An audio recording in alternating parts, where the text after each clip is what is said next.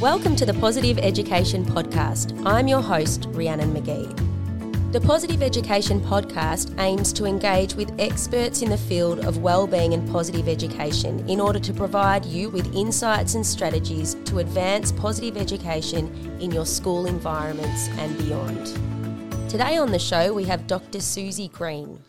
Dr. Suzy Green is a clinical and coaching psychologist and founder and CEO of the Positivity Institute, a positively deviant organisation dedicated to the research and application of positive psychology for life, school and work.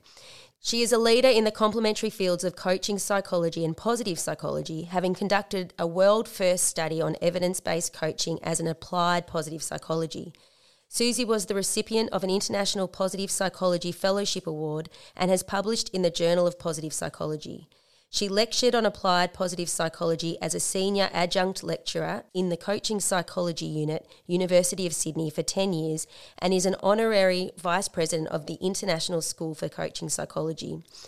Suzy also currently holds honorary academic positions at the Centre for Positive Psychology at the University of Melbourne, as well as the Black Dog Institute, and she is an affiliate of the Institute for Wellbeing, Cambridge University. Suzy was the stress less expert for Australian Women's Health magazine and the positive psychology expert for Muse magazine. Suzy is an official ambassador for the Starlight Children's Foundation, and she maintains a strong media profile, appearing on television, radio and in print.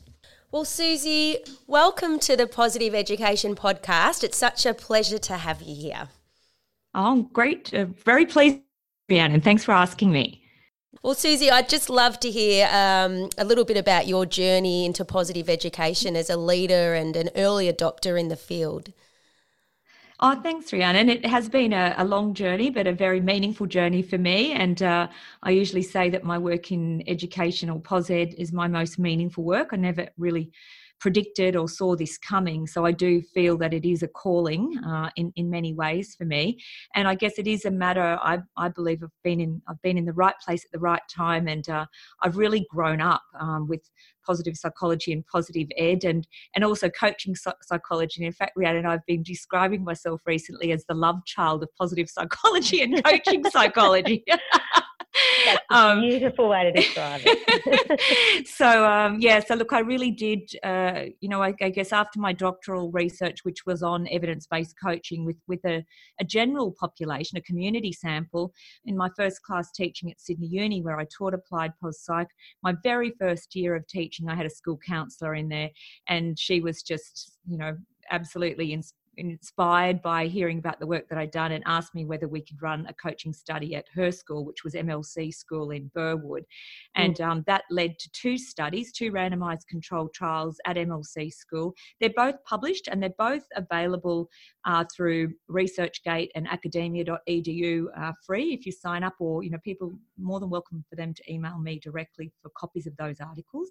The first one was a student coaching program where we trained teachers. I wrote a teacher as coach program, and where the teachers coached the students. We got some fantastic results, increases in hope, which Snyder and Lopez's work, increases in hardiness, which is a form of resilience, and actually reductions in depression. And so then the teachers that we trained basically said, we need this more than the students. Can you come back and coach us? So I took in some of, I guess, more professional coaches, students from the Sydney Uni Masters, and they provided one-on-one coaching to the teachers. The teachers had a 360 leadership feedback survey, which most of them had never undertaken, received some feedback and then set some goals off the back of that. And again, we were able to show increases in goal attainment, increases in well-being and cognitive hardiness, resilience, and significant reductions in stress. So, that was great research. And then leading on from that, more recently, 2016, I was involved in a study with my colleague Eileen Doolittle and also Madonna Ahern, who is up at Mount St Michael's, and they are definitely one of the leading schools, I would say, one of the pioneers in adopting a coaching approach. And so that study is also published and available, and that was teachers again working with students. It wasn't a randomised control trial, it was a within subjects, but we were able to show again teacher coaching with year 11 students led to increases in wellbeing, hope, resilience, and reductions in depression, anxiety, and stress. And that, in fact, was a pilot study that the school required before it was rolled out. And now all year 11 students at Mount St Michael are involved in some form of coaching for themselves. And more recently, they're actually coaching the year 7. So they've got a peer coaching arrangement set up there too. It's so exciting. I know, Suzy, your PhD, is it right? Am I right in saying that was the first PhD in that positive psychology space in Australia?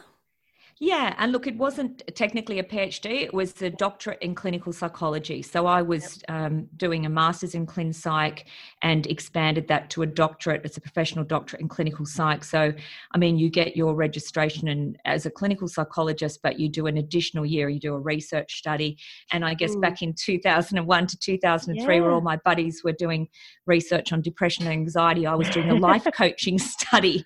And yes, you're right, it was the first Australian published study in the Journal of Positive Psychology, and my co-authors, who were also my supervisors, were Professor Lindsay Oates, who you would know is now the director of the Positive Psychology Centre at Melbourne Uni, and Professor Anthony Grant, who heads up the coaching psychology unit. So again, I feel very, very blessed to have been involved and at the right place at the right time.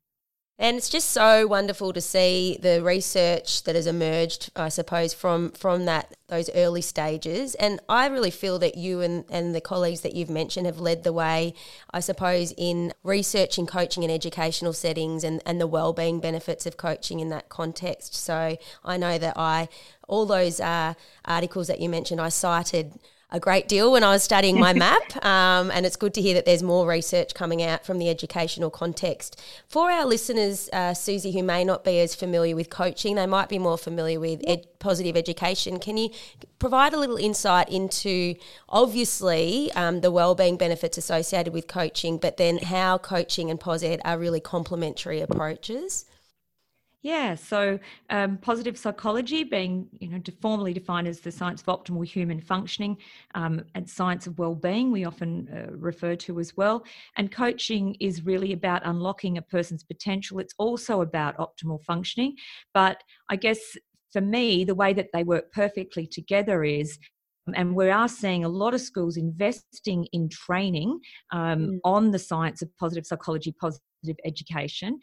We actually know from research that the takeaway from training is less than 10%. So unless you have some sort of methodology for transfer of training, and also in a sense to make that training personally meaningful to the participants, for me it's, you're at risk of waste of time and waste of money. So coaching really is a methodology to take information and knowledge to make it personally meaningful, and whether you do that through explicit goal setting, and there's still debate around how explicit you need to be with goals, but in a sense, if you can make some sense out of the information that you've gained through the training, think about how it applies to your life and then what you're going to do. And of course, I'm going to argue for the fact that, which the research supports, that taking possibly more of an explicit coaching approach, whether that's with a professional coach, it could just be a peer coach, you're going to enhance your transfer of training and really see that investment come to life.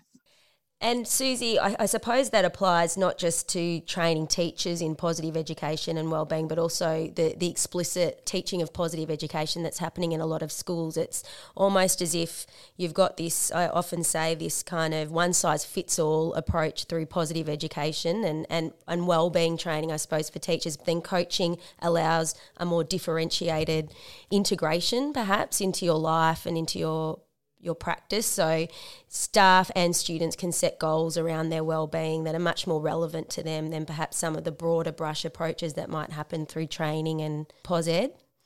Yeah, look, there's actually multiple benefits to coaching, and it probably wouldn't hurt for me just to spell a few of them out, because there are a lot of misconceptions about what it is and what it's not.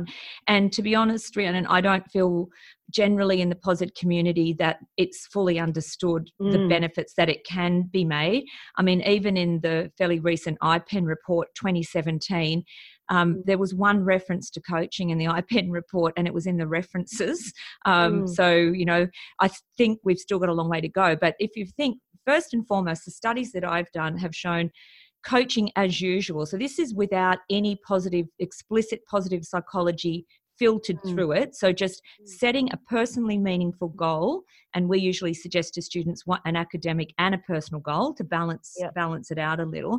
And we've got numerous studies now to show that working on it, and that's the key, personally meaningful goal leads to increases in psychological and subjective well-being. So coaching in and of itself, working on something that's important to you and making progress towards it on a daily basis, well-being is going to, emanate from that, right? So that's just by itself. So it's really, you've said before, it's a positive psychology intervention in and of itself.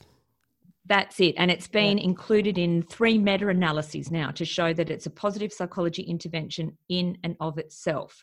You may be aware, my colleague Dr. Sean O'Connor from Sydney Uni and I co-authored a chapter in the Future Directions in Wellbeing book by Matthew White and authors.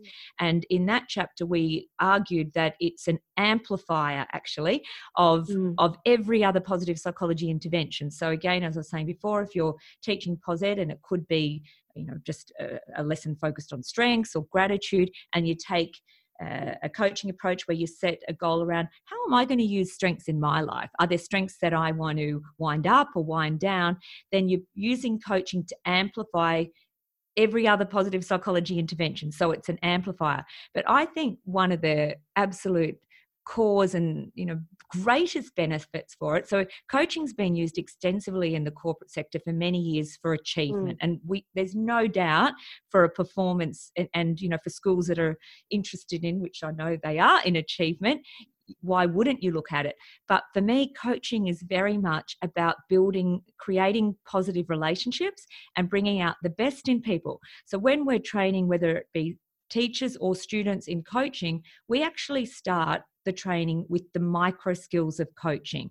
Now, for anyone that's done any counselling, even whether it be lifeline counselling or counselling, professional counselling, the basic skills that you learn are how to build empathy and how to build rapport with someone, to build a positive relationship. So coaching, when you're learning coaching, you're learning these micro skills of building a positive relationship. So if you think about PERMA, and in fact, Clive Leach, my colleague, Daniela Pilecki and myself have a chapter called PERMA Powered Coaching in my co-edited book, Positive Psychology Coaching in Practice, where we talk about how coaching can be used to build every aspect of PERMA. But for me, as we know, positive relationships being, fundamental to well-being, then teaching the skills of how to connect with people, how to build rapport and how to build empathy, then that's probably one of its most powerful benefits. And really that's where we're looking at, cultivating positive school culture then, aren't we, Suzy? It's beyond individual, it's about collective well-being. And then it makes me think of this focus more recently perhaps on a coaching culture and how we might cultivate a coaching culture within a school context. Could you share a little bit of insight for our listeners on what a coaching culture actually is? Yeah, absolutely. And I think, firstly, we need to differentiate formal from informal coaching. So there is, formal coaching exists in schools. When we started to, work with schools, we became aware that not all schools, but a lot of schools were using coaching, but only for the leaders. And as I said before, in the corporate sector, that's, existed for a long time, that if you're in a leadership position, you would access, in many cases, a professional coach to help you manage the challenges and to perform at your best. So when I, as I said, moved into POS Ed, I wasn't surprised to hear that schools were using leadership coaching for their leaders. So that's one part of it, and that can exist as formal coaching. But the way that we've brought coaching into positive education, and a number of the chapters that I've co-authored on that, is about extending that. So you teach all staff. So our training on POS Ed in schools, we have at least one day dedicated to evidence-based coaching skills for all staff. And again, this is not teaching teachers to be professional coaches, because we'd recommend recommend you do a master's if that's something that you want to do as a profession. But this is about learning the skills for a coaching approach. And I guess we would be arguing that these skills really should be taught in pre-service education. And I'd like to think that they're starting to be. I'm not sure if that's the case. But really, again, if you think about these coaching skills for not just teachers, educators, but anyone working in a school in an informal sense, is how to pose a question, how to actively listen. Again, how to draw out the best in people. When somebody or a student or a staff member comes to you with a problem, how to use a solution-focused coaching question. So again, there's formal coaching, and there's a place for that at the leadership level. It could be, when staff more broadly might require some one-on-one, and we've coached staff members beyond the leadership. But then, there's also the opportunities for students to potentially have external professional coaching, which we're aware that some are. And then there's this informal coaching, which is this more coaching approach or corridor coaching. But really, in terms of a coaching culture, it's where everybody is using, I guess, this coaching approach, using solution-focused questions, but you've also got a strategy around external coaching. So when do we use external coaches? Who do we use? What are the qualifications of the people that we bring in? What sort of training do we want to provide our staff? Do we want to have a team of coaching champions that really then become more competent and drive it within the school? So you're relying less on external coaches and consultants, if you like, and then, and looking at how we're using coaching for our students, how we're using coaching with our parents. So it's a strategy, and I guess it's across the culture. And I know that, you will have seen so many different entry points for schools, I suppose, Suzy, in cultivating a coaching culture or bringing coaching into their everyday practice. Could you, I think you've already given us an example of really an exemplar school. Could you give us a couple more examples perhaps of ways in for those who are listening who really love the idea of coaching but maybe don't know where to start? Yeah, look, I think I'd definitely recommend, and again, very happy to send some recommended readings. I've got a couple of key chapters where we particularly give a great overview of how it fits from a POS Ed perspective. Yeah. But I think, we always start with look at what you're doing already. So some of the schools we've been approached by have utilised other coaching providers, and there's absolutely nothing wrong with that. And I guess it's like not throwing the baby out with the bathwater, but, if a certain approach has worked, we'll stick with that. But you might then look to expand. But then we've met other schools that haven't really done anything. But I think, I would definitely do some research before you intend to roll it out. Perhaps trial it with as I said before, a group of interested educators. We usually suggest that you might potentially bring in, which I think I did with when you were at Loretto Toorak, do a keynote to all the staff to sort of bust the myth. So there's an expert comes in, does a bit of myth busting, and then you tap into the intrinsic interest and motivation of the staff that want to learn a bit more. But I do think that there's benefit in all staff learning, as I said, the basic coaching skills, because it helps you become, I think, a better teacher, a better person, and bringing out the best in people. And then there are some schools that have, I guess, been more focused on the students or more focused on the staff. So it depends where you're at and where you want to start. I possibly would recommend starting with the staff and getting some feedback, because as you know, it's quite difficult to implement. It can be quite difficult to implement coaching in a school because you've got limited time. And there's a couple of schools we're working with at the moment that are trialling a little mini coaching session for the year 7s coming in prior to actually commencing year 7. So they set up an intro to meet their year coordinator or their tutor, and they have a mini coaching session with them prior to coming in around what are their goals, what are they hoping to get out of the first year, for example. So they're sort of trialing that. And then, the challenges are where, if we are going to do this, I guess more formally, where are we going to fit it? So if you think about Mount St Michael, they're actually offering their coaching program within a dedicated POS Ed lesson. So it time's always the challenge, as you know, Rhiannon. Yes. Yeah. Yeah, and I think the examples you've given, Suzy, just show that every school environment is different, and those of us who are leading within a school and those of us who are working with leaders in schools, as you do, really have to find that entry point, which is going to be different in every different context. And then once there's the momentum, once you've got some champions and there's some buy-in, then it's about how do we make this a sustainable part of our approach, and then it just has to be about where do we find the time. That's it. And I think, some of the work we did at Loreto Turak was around, the staff professional development as well. And I mean, most schools do require staff to do some goal setting around performance and professional development. So it's a good place to start if you're already going to do that anyway. The coaching, from my experience, can actually help people move from more of an extrinsic, I have to do this, have to set these goals, to by using a coaching approach, how does this actually align with my values? How can I actually make this an enjoyable process? And then once the staff have had the experience of how it's really helped them, then they're going to be more motivated to roll it out to the students as well. And that's really the principle we approach positive education professional learning with. I suppose it's about having that personal experience, so you can understand the benefits before you bring it into the classroom environment or the broader school environment. That learn, live, teach, embed approach really applies to coaching as well, doesn't it? And for our listeners, I suppose just a couple of examples.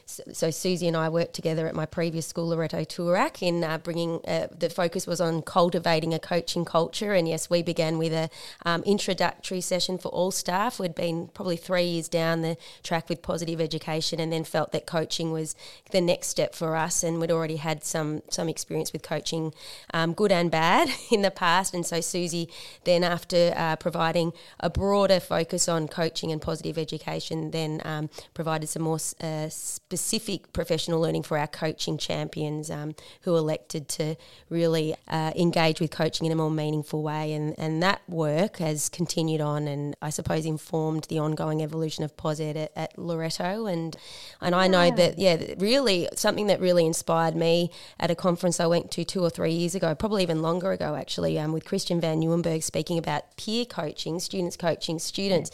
The power in this context where we're constantly talking about preparing our students for career environments where we don't know what we're preparing our students for, but we know we need to equip them with skills that can make them adaptable for a 21st century environment, and coaching really is one way of doing that. So that really inspired me, and I think there are some schools who are really starting to look at how we can equip our students with coaching skills, and that was part of the vision at Loreto, and that's what we're trying to do here at Geelong Grammar as well, and I'm sure you're coming across a lot of examples of that as well, Suzy. Yeah, absolutely, and particularly because, as I said before, coaching's been used extensively in the corporate sector for many years. So to have a student, if that is the career path, not everyone will take that career path, but for those students going in, and in fact, when we ran our study at North Sydney a number of years ago, North Sydney High, with Jackie Norrish, the coaching intervention versus the positive psych intervention, and when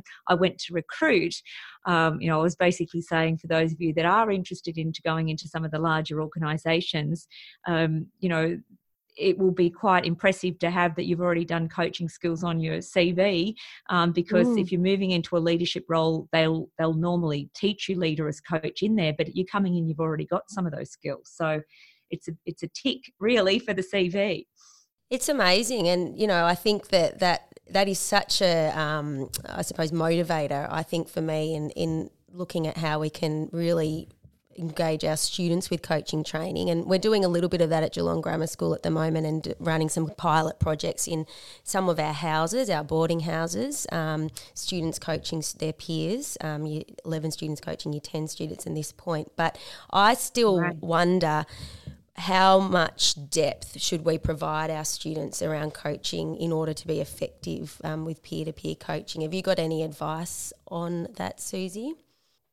Yeah, I think, in the studies that we've done with the students, we've made it fairly clear, when we often talk about this differentiation of coaching for skills. So that could be a writing skill, like an essay writing skill, for example. Coaching for performance, which is broader, improving my performance in mathematics, perhaps as a subject. And then there's coaching for development, which really goes a little deeper into the psyche of the person. And we strongly recommend that that's really the realm of the professional coach, going down into that deeper psychological space. And, to have the discussion that particularly if you're going to be working with someone over a period of time and you've built quite strong rapport, and I'm thinking here of the student to student, I'm not sure entirely how long they might be working with a peer for, but that might then, open up where the student does talk about issues. So you do need to talk about mental health issues and appropriate referrals. So students, and we, as you would no doubt do, we ensure that the student counsellor, if there is a coaching program, a more of a formal coaching program occurring, that the student counsellor is connected in and can be drawn on, if there are any issues emerging as well. And so when you've trained students in these previous studies, Suzy, how much training would they receive before they begin at fulfilling the role of coach, I suppose? Right. So we haven't technically done a lot of working directly with students. I know Christian has. We usually work with the teachers, and the model that we've used is, and I'm thinking of the study at North Sydney, the study at MLC as well, and what's happening at Mount St Michael's at the moment is there's the teacher coaches, and then they come together in a lesson, and the teacher coaches would give some information and education around what coaching is, I guess. And so they're teaching them the skills, but then the students pair off into their peer coaching, but there's always the teacher coaches monitoring, walking around. And look, one of the issues is you can ask them, there's different ways of pairing them up. I'm not sure how you've addressed that. And in some of the, interventions we've been involved in, it's great if you get a pair that's working well. Sometimes that doesn't always work. And so it's always a tension of, do we allow them to swap, or is it better to stick with your peer over the period of time? And I don't know how you found that. I don't know if I have the answer to that completely either. But generally as I said, we ask them to set an academic goal and a personal goal just to balance it out.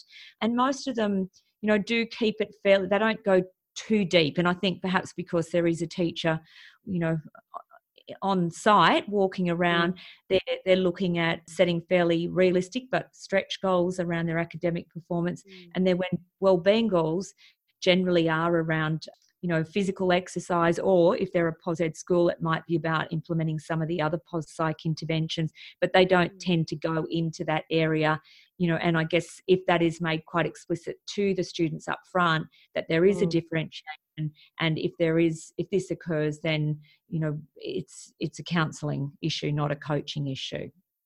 And I think just that experience of fulfilling the role of coach alone and learning some of those key listening skills, seeing themselves in that supportive role, I think can be really powerful in and of itself, I suppose, for some of our students. And just as it can be powerful when their teachers are sitting and listening to them and not advising them, because I think one of the challenges, we as teachers have is that we're so used to problem solving with students in a timely fashion that coaching is totally counterintuitive to that, because it's not about us problem solving, it's about us providing the space. And that can be a real shift in practice, I think, for teachers. Yeah, absolutely. Like we usually say, you've got to learn to bite your tongue sometimes, because you're so used. And really, what's driving that is you just want to help. You're helpers, you're givers, so you just want to help. And often it is the time pressure as well. So, one of the things we talk about is if it is a time pressure, or there's obviously, if there's a duty of care, or if it's a time pressure, then it's a tell, it's not an ask. But that doesn't mean you can't come back later on, or make a time with the student to come back later on and say, look, when you approached me today, obviously we had to get to a solution fairly quickly, but can we carve out some time to talk through that again, reflect on it? Because the idea is, as you would know with coaching, is that then less likely to come to you next time. So they're more likely to have learnt through it, and so that they have an approach or a solution next time. And we've had so many, particularly in the workplace, people, when we've done coaching training, say, oh, I don't have time for this. And I actually remember went around and I said, how are you going? And somebody said, oh, I just don't have time for this. And rather than me responding to that, I looked to this person's peers and said, well, what do you all think? And one man actually turned and said, we don't have time not to do this. Like, it's going to save us time in the long run. But yes, it can be a little timely. And so that then, as I said before, comes down to, is this the right time to coach, or is it maybe possibly a tell on this occasion and I'll come back and we coach around it later on? And I think, anyone listening who works in schools, who leads in schools in particular, will know that time, obstacle is ever present, and really is probably one of the biggest challenges they'll have in bringing coaching in. And I'm sure it sounds like it's the same in every organisation, Suzy. And I think just shifting that thinking from coaching is time consuming, it's another add-on, to actually it's a practice which should save me time in the long run, because it will provide the space for more powerful, effective, strength-focused conversations that enhance practice and probably therefore result in less inefficient conversations and ineffectual conversations in the long run. Yeah, and I think that was one of our very early arguments of using coaching in, particularly for educators, was that, as I said before, coaching has been used extensively in leadership, and it is an absolute key approach in leadership. Teachers are the embodiment of leadership. So, I was actually quite surprised when I became aware that, and I do hope it's changing, but, particularly in pre-service training, that there hadn't really been any experience or knowledge or training in those coaching skills, which are key for leadership.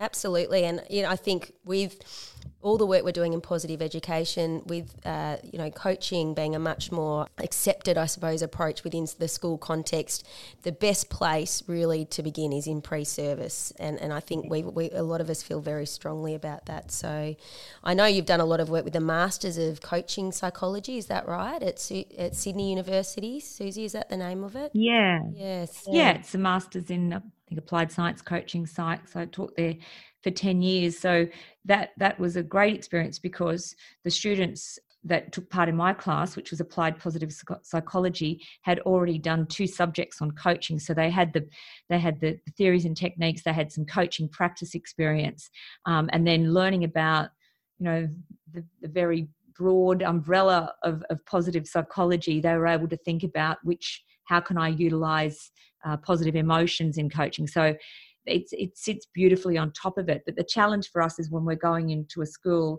is we're trying to teach positive psychology and coaching in a fairly short period of time. So, for me, the ideal is that you actually have some of those basic coaching skills, as I said before, the micro skills, because, what I often say, how do you teach, or how do you do positive psychology if you can't build a relationship with somebody? So if you think about, again, coaching really about how to build a positive relationship with somebody. And as we know, that is the key to good teaching, that it is, relationships are fundamental. And, my father, who was a teacher for 40 years and a principal, used to say that to me before we really understood some of this science of well-being, that really relationships are key. So, yeah, I agree. I think that so much needs to be done in those undergraduate programs and in teacher training, so that those core skills are already there, and we can do so much more with the professional learning we offer in schools. Yes, it is. It's challenging though, Rhiannon, isn't it? Because there's so much content and pressure to get through that. I know myself, as a busy person, even with the skills, to have some awareness and mindfulness of am I using a coaching approach? So, if a school's really serious, about building a coaching culture, having your internal coaching champions, to have ongoing, supervision, have some time out to reflect on practice. I think at Loreto Turek, we put people into, we call them coaching triads, if you like, 3 ways, where there's an observer, and the observer can give some feedback as to what you're doing well, or the areas that you might want to focus on. And I think, being kind to ourselves too, because most of us have good intentions, but I think the busyness of life and the pressures can get in the way. Yeah, absolutely. And we, as much as we might know the right way to respond and the right way to have a conversation with our colleagues and our students, then, very often we're not doing that, and we do need to be kind to ourselves. You're very right. That's right. So, Suzy, you do so much amazing work in schools, in organisations, in really helping propel the fields of positive education and positive psychology and coaching more broadly. And this is through your work with the Positivity Institute, which seems to me to be going from strength to strength. Could you tell us a little bit about what your focus is at the moment? Yeah, I think for me, there's never just one. There's always plenty in a nutshell, no. With the schools, obviously, that's something that, as I said before, is very meaningful. Although our preference is to not do one-off workshops or presentations. We prefer to have a relationship with the school and work with them over a period of time.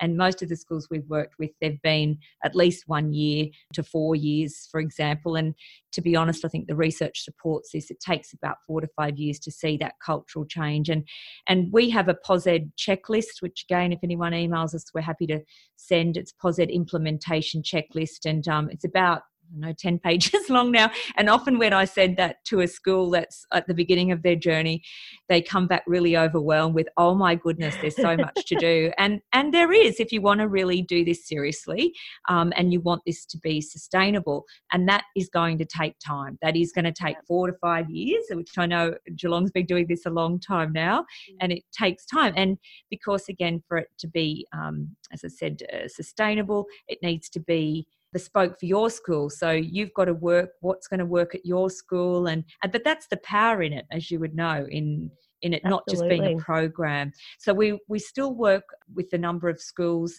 and we provide the training. We do some POSED consulting to support them post that training. As I said before, we've got a number of larger programs in the workplace. That's probably our largest piece of work.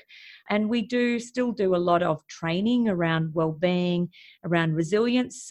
We use the mental toughness concept, which is not purely, strictly speaking, resilience, because there's a component of it called challenge, which is about really people not waiting for the curveballs to come, but proactively stretching themselves for their, growth and development. So right now, that's the area I'm really interested in, is rather than waiting for the curveballs to come, how do we actually, and I guess you can use goal setting to do this, and it's been used historically to do this, is how do we actually think about who we want to be, how we want to live our lives, and really self-actualize, as Maslow said, and how do we create meaningful lives. So I've just returned from Europe, and I gave a couple of presentations in Denmark on meaning-based coaching, and I wrote a chapter on that last year as well. So I'm particularly at this stage of life, Rhiannon, I'm very, very interested in leaving a legacy, what makes our life meaningful. And I am also interested in, and I'm observing that before it used to be that sort of midlife crisis where people would start to think about what makes life meaningful. But I'm so inspired to see younger people, and there's many examples worldwide now of young people that want meaning and want to make a difference in the world. And that's something and obviously for them to be able to make a difference in the world, their investment in their well-being is not a selfish endeavour. It's ultimately about so that they can go out and make a difference in the world. Absolutely, Suzy, and I think I've spoken to you before about that. For me, as I've evolved in my understanding of positive education more and more, and the work that I've been doing, particularly with our Year 10 students at Geelong Grammar, my focus and our focus has been more and more on what difference am I going to make in the world. Really, that's what it should be all about, and we want them to be well enough and functioning well enough to be able to make a difference in the world. But then it's very much about that contribution, and through that, deriving a sense of meaning and having a sense of purpose. And yes, I'm doing a bit of study around purpose at the moment, so everything you're saying is resonating with me a great deal. Yeah, I think, this is what it's all about, isn't it? I think it really does come back to those pro-social goals. And, I was thinking as you were speaking before that coaching, again, is such a wonderful vehicle to help young people and adults really cultivate a sense of purpose and a sense of direction, and through that, meaning in life, really. So absolutely. And I mean, the chapter I wrote was more focused at senior leaders, coming towards the end of their career and thinking about the legacy that they want. And I guess the coaching in that sense, using a professional coach that is doing what we would call development transformational coaching, allows them to go deeper in exploring, I guess, their values, reviewing a life review, doing some planning for the future, and then how do they leverage their strengths as well. So that self-reflective space that coaching can provide can be really powerful. And look, you don't have to be at the end of your career. It can be at any point in your career. And I think the only other point I'd want to make, and I think there needs to be a bit more research. I know Professor Will Damon, you probably come across, has done a lot of work on the development of adolescent purpose. You know, I guess as much as we talk about it, you know, without putting too much pressure on a young person, because we want them to be curious and open. And I know myself, my life course and career course has gone in directions I could never have planned. So in coaching, I mean, this is one of the, I guess, issues with that people have about goals. So when we talk about goals, we usually say the shorter term goal, you can make a shorter, with a short time frame, a little bit more, you know, it's okay to be a little bit more specific around what it is. But the further you go out into the future, you want it to be a little bit more fuzzy, and you don't want to be overly attached to it, because you've got to be open to other, in this world, the VUCA world, volatile, uncertain, complex and ambiguous. You want to be open and, you know, agile, to be able to pivot is a term that's being used a lot at the moment. So we want our young people to be psychologically flexible, have a sense of their values, which I think I'd like to see more work done on in adolescence. But yeah, not too much pressure that I should know what my purpose is. That would be my only point. Yeah. I agree, and I think, again, through my, you know, the learning through my work with young people is that often they'll say, I'm too young to know what my purpose is, don't ask me that, and maybe not explicitly talking about purpose and what's your purpose, but giving them the space to explore, and through that really understanding a little bit more about, what are my values, what matters to me, and therefore what goals can I set around that, Absolutely. And what makes for a successful life, you know, because the whole, I guess, definition of success needs challenging potentially, I would argue, for young people, because there are many ways to have a successful life. And I think that discussion, and I remember speaking to some public school principals a number of years ago, and when I brought up that topic, they all looked at each other and said, there's no space in our timetable where students have these conversations. So that's wonderful if you're providing that space. I think Pos Ed does provide that space. So once again, it comes back to, can we carve out some time, you know, in the busy timetable to be having these kinds of conversations without assessment and, those kinds of overarching objectives hanging over our heads. So yes, those of us who can are very lucky to be able to do it. And I could speak to you forever and a day, Suzy, about everything.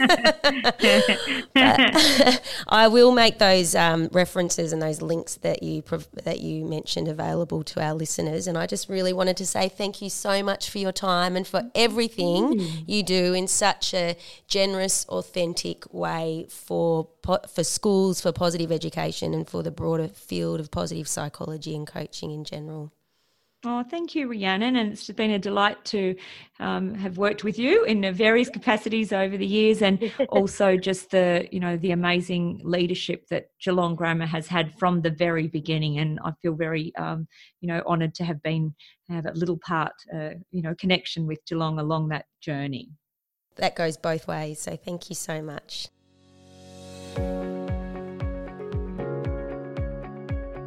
We hope you enjoyed today's episode. Please feel free to refer to the fact sheet, which is available on our website at www.instituteofpositiveeducation.com.